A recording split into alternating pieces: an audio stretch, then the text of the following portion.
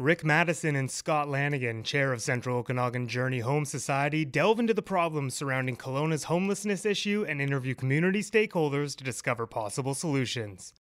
I'm Rick Maddison, and I'm here with Scott Lanigan, of course. I've been here every time, Rick. Well, that's true, and we try to forget that at times. And the wonderful Trevor Moss, CEO of the Central Okanagan Food Bank, has joined us because we're on this journey of education about the homeless situation in Kelowna. So, Trevor! I just have to welcome Trevor here. I just thought it would be really important to do that. That's a good welcome. Now officially a welcome. I'll actually speak to you guys. This is great. Really appreciate that. You know what? And we will provide translation for the Eastern accent. Thanks, Rick. There'll be a lot of hand movements in the studio here. So, Trevor, obviously, the homeless situation in Kelowna intersects with the food bank, but I wanted to speak first about you need an address to be part of the food bank to get your bins and everything else, and I'm just wondering that is a policy and it's obviously there for a reason. So just explain the reasoning behind that, because I think some people might think the Kelowna Food Bank just doesn't matter who or what or when. They just offer that food. And so why do you need that address? Yeah, so you're talking if I show up, like if I need something, I go to the food bank, I need to have like a home address. Is that what you're getting at? I need a home address? You need to have an address in order to receive, to be a client. Let me clarify a little bit on that, because what it is we want people to actually show their address. This is something that is required by Food Banks Canada, which we're a member of. But also what we do is just so that people understand, if let's say a homeless person does show up to the food bank, we don't give them a week's amount of food because that's what's in our hampers, but we do give them enough food in a moment to actually feed them because they're hungry. But what we have been doing, and strategically over the last couple of years, is actually really supporting the partners that actually specialize in creating the meals and supporting the homeless. So that's, I just want to clarify that because I think it's important, because sometimes people will come to say, oh, you're not helping the homeless, but that's not correct, because the 40 partner agencies, which 25 of them are in direct contact with the homeless, half of our food goes towards those organizations. Okay. Yeah. So just take a step back, and so it's a Central Okanagan Food Bank, and I think a lot of people are not sure it's distribution for the Okanagan, really. It's a really wide-ranging organization. Yeah, I think right now our partner agencies are definitely throughout the Central Okanagan. The two cities we primarily serve, of course, is West Kelowna and Kelowna. But we also are a distribution center, so one of the hubs in BC, one of the four, that actually also supports 32 other food banks. So we actually take care of our own clients, which is around 4,000 individuals a month. Plus, we support and give food to partner agencies, which is basically, over half of our food allotment. And then as well, we have partnerships with food banks at BC, and then the food is coming in distributed, then we distribute to the other 32 food banks that are within a 4-hour radius. So that's kind of the way our structure and model works. So not everyone knows that about the distribution model, but when we moved into the new location, people were wondering why we're bigger. And basically that's the reason why the warehouse is bigger. But when you come in, you'll see that half of that food is in there is for the other food banks and partner agencies. Okay. So, Scott, with your work with Trinity and through the Journey Home, the food bank is really intersect with all of that. So you've probably had a lot of different pathways, I guess, with Trevor and the food bank. Yeah, for sure. And it's multifaceted and has been for years, because, I think I'd love to hear, Trevor, you describe it kind of holistically for our listeners of what really is the food bank and what do they do? Because I think for some they were thinking, I don't know, do you just kind of show up and get a box of food and no big deal, or is it the same for everybody? And so I think I'd love to hear that. But indeed, we've intersected in a lot of different ways. One of the things Trinity is part of what we participate in the city is called Helen's Acre. So it's a farm we have that we have gladly been able to partner with many agencies, like from Mamas to Mamas, Care Society, Canadian Mental Health Association, a lot of the recovery homes, and Central Okanagan Food Bank to grow fresh produce for the food bank. And what can happen, or perhaps typically happens, is the leftovers go to the food bank when it comes to breads or groceries or different things, and in a lot of other places where even the produce would be seconds, if you will. What we decided to do at Trinity and Helen's Acres is to give firsts. So we grow strawberries directly for the food bank. We grow potatoes direct. So it's not like we'll give the good ones to others, and then the ones that aren't so hot go. No, we said no. Let's do it directly, and it's been a wonderful. I think last year, you can correct me if I'm wrong, I think it was about 150,000 pounds of fresh produce that Trinity donated to the food bank. Which to us, like the goal, I think what people, their mindset in the past has been more like, okay, do give the leftovers, but our goal is to help with food insecurity and to really start doing those partnerships. And Helen's Acres, similar to other bigger food banks, are really starting to, from an agricultural farm. So they're one of our stronger partners, because what happens is, because we've gotten a little bit bigger, we are doing the distribution piece of it. So we distribute to the clients, but we're also taking that and distributing to other local charities and partners, because that's our mandate, that's our specialty, right? But I'm telling you, when Helen's Acres did this, the clients just loved it, because they're getting broccoli, they're getting strawberries. I remember last year, I've been there for a year, the first thing we got was asparagus. Yeah. And it was just amazing. And then even right up until December, we were getting carrots and onions, and those are the staple things that every client gets. Yeah. So it's not just canned goods anymore. And our goal for every client that comes in is to provide them enough food for 7 to 9 days. Right. What's interesting is when in December I was lucky enough to write for the Be an Angel program, which was a food bank initiative to raise funds over December. And I got to meet a lot of the clients of the food bank. And what was really impressive was how much they appreciated the vegetables and how much they thought that was just part of their lifeblood, and how that they saw that commitment that the Central Okanagan Food Bank had towards getting better food into the basket. And I think that was a really interesting point. And by the way, I was just blown away by the generosity of these people. And what I think a lot of listeners don't understand is about the food bank clients. When I was talking to them, they don't have a lot, but they choose to always open up their door to someone else to share a meal or anything else. They said, we don't have a lot, but we'll always share it. And I was blown away by the resilience and as well the capacity to give. Yeah. For someone who didn't have anything, they're like, oh yeah, we always have another table set out, because yeah, that's what you do as human beings. So I just I was just so entranced by how much love they give back, and like I said, they don't have a lot.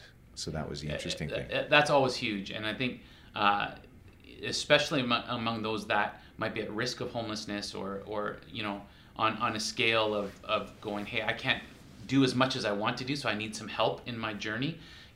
Those tend to be some of the most gracious, generous individuals, because they understand what it means to not have, and to be able to help others have as well. And I think one of the pieces around the food bank, and feel free to chime in on this, Trevor or Rick, I think is that when we talk about mental health, people often think of it from purely the, if there is an issue, whether it's mentally to be able to handle a certain situation, or bipolar, or different things like that really impact. But I think there's a practical mental health piece when you're in a position where you need help, where you actually get treated like a real human, or somebody that doesn't, that just needs some help kind of human. And that's really the value of wanting to give first to individuals, so that they felt like, hey, I'm just like everyone else. I'm not viewed as I get the can that's got the the dent in it, or I get the bread that's a couple days old. That no, actually you are worthy and valuable enough to get the same and have the same opportunity. Yeah, I think it's the same thing. I think the dignity piece, removing as many barriers as you can, and we've actually done that as well. Like even last spring, we actually removed any financial, asking about income and stuff like that. We never ever did stop anybody, but we just said, listen, in the midst of this COVID crisis, and we're going to keep that policy. And everyone works through with their membership and stuff like that, but locally, we've really expanded. And the way I look at it is the dignity piece is such a huge thing. And then removing the barriers as much as you can, and then it's following up with guidance and respect. I think that's the thing. And what always amazes me is their resilience.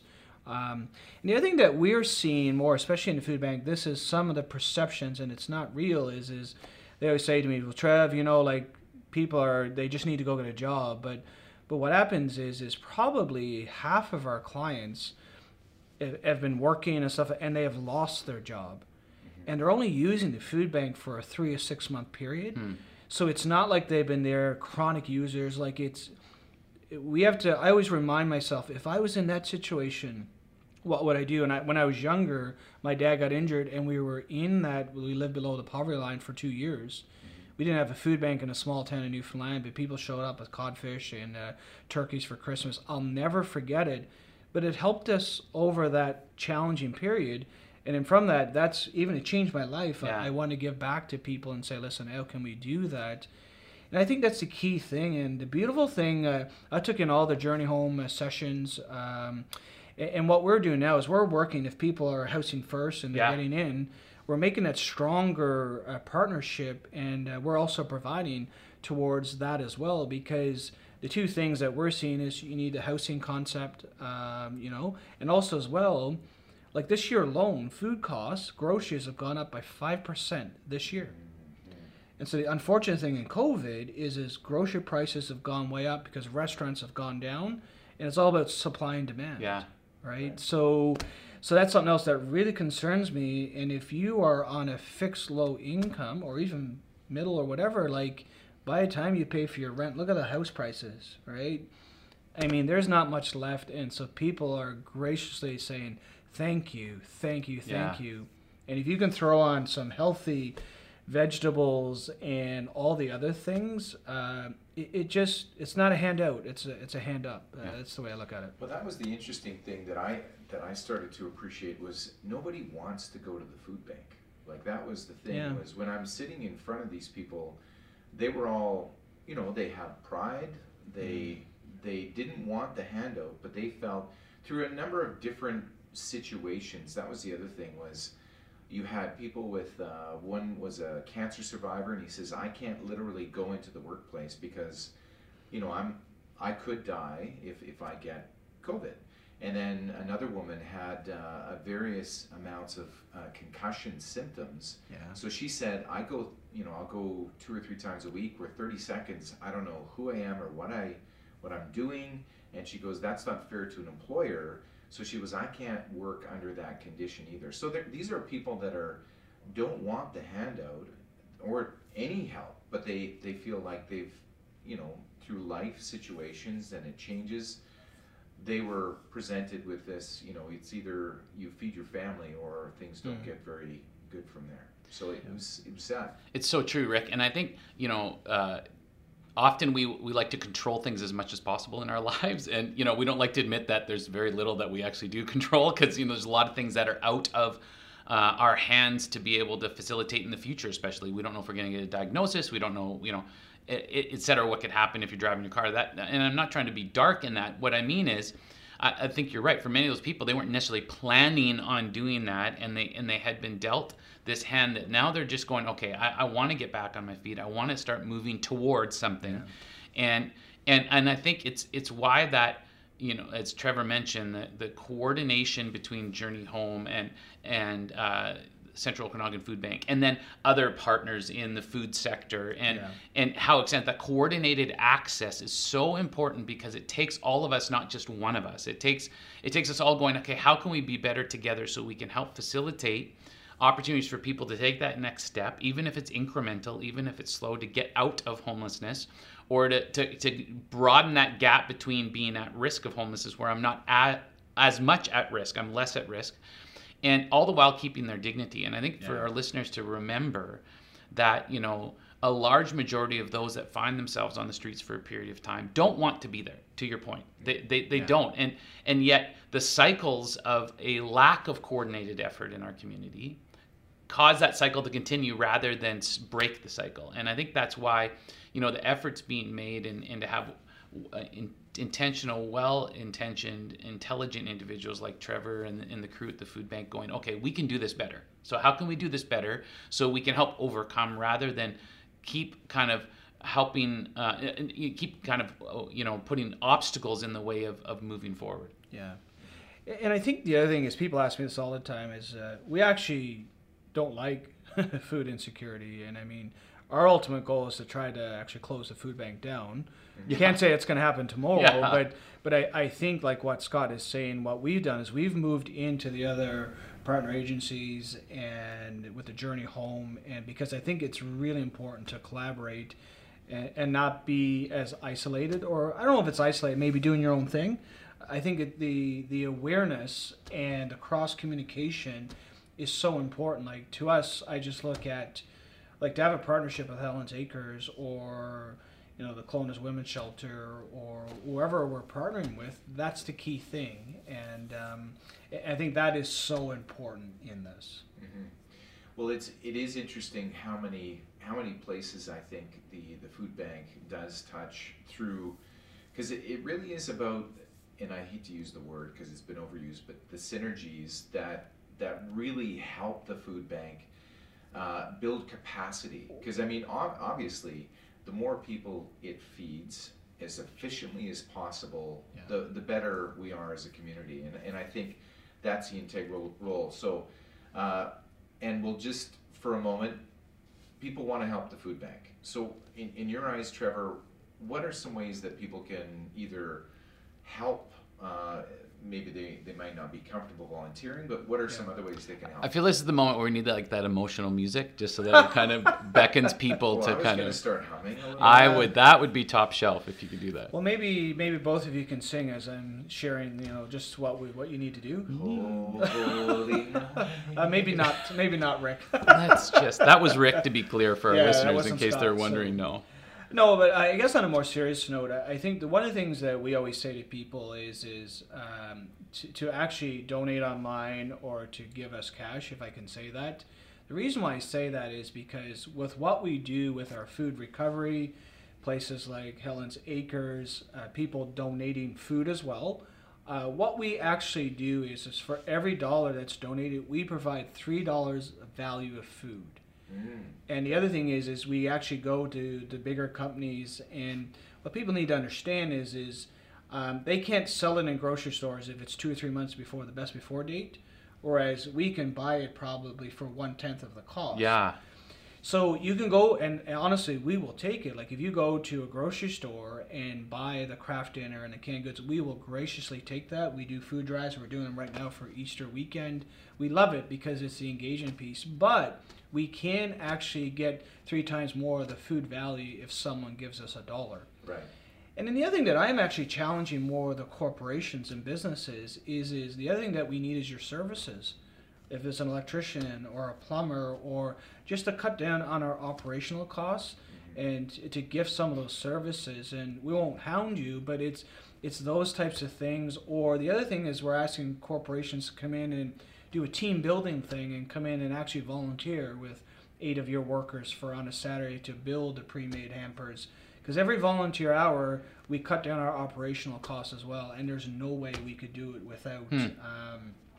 without our volunteers. So we made it simple. You just go to cofoodbank.com right on there, and you donate, and we use your money wisely from a good stewardship principle. And you also, is that where you could volunteer as well on the website? Yeah. There's basically 3 tabs there, and one is if you want to volunteer, you just click on that, and we just take you through an orientation process. And the other thing is, going into the summer, actually, this is our lowest time for volunteers because nice weather, people are traveling. Hopefully they're traveling with COVID, but it all depends on the restrictions. But yeah, we definitely would love to have you, young or old.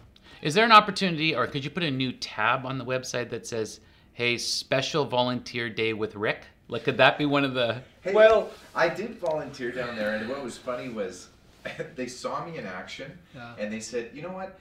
You might be best served just building boxes over there. Like, and don't really go intersperse with anyone. Just build your own boxes there, and And I think within moments I had trouble with the tape dispenser. So I am really, I tried. No, really I hard. respect that, Rick, and I think many of us are thinking, no shock and awe there. Yeah. We almost fired a volunteer, and it was almost Rick. Like, I mean, Yeah, no, I respect that. I We get it, yeah. try not to, but we put them in different places. So. I'm in the room. Like, I'm in the room. Anyway, thanks so much. I know it was short notice. So Trevor Moss from Central Okanagan Food Bank, CEO and leader for giving food to the people that need it. So thanks so much for doing that. Yeah, my pleasure. Thanks for the invite. Really enjoyed it. And Scott, I have no words, but Trevor, you're a Leafs fan, aren't you? Sorry, I am a what was Leafs fan, man. Oh Yeah. man, so I should have talked slower. I sorry about Yeah, that. I've endured a lot of pain in my life. Yeah, there's a lot of resilience there. Speaking of resilience. Anyway, thanks again, Scott, for spending the time, and that's and bringing my rugged good looks. I know Rick was about to say that, but I just Yeah, you thought, didn't. no, I saw it in his lips. There's And too much light in this room. no. Thanks again. Thank you for listening in on the Homeless in Kelowna podcast. If you have feedback, reach out to us via email, rick@tempestmedia.net.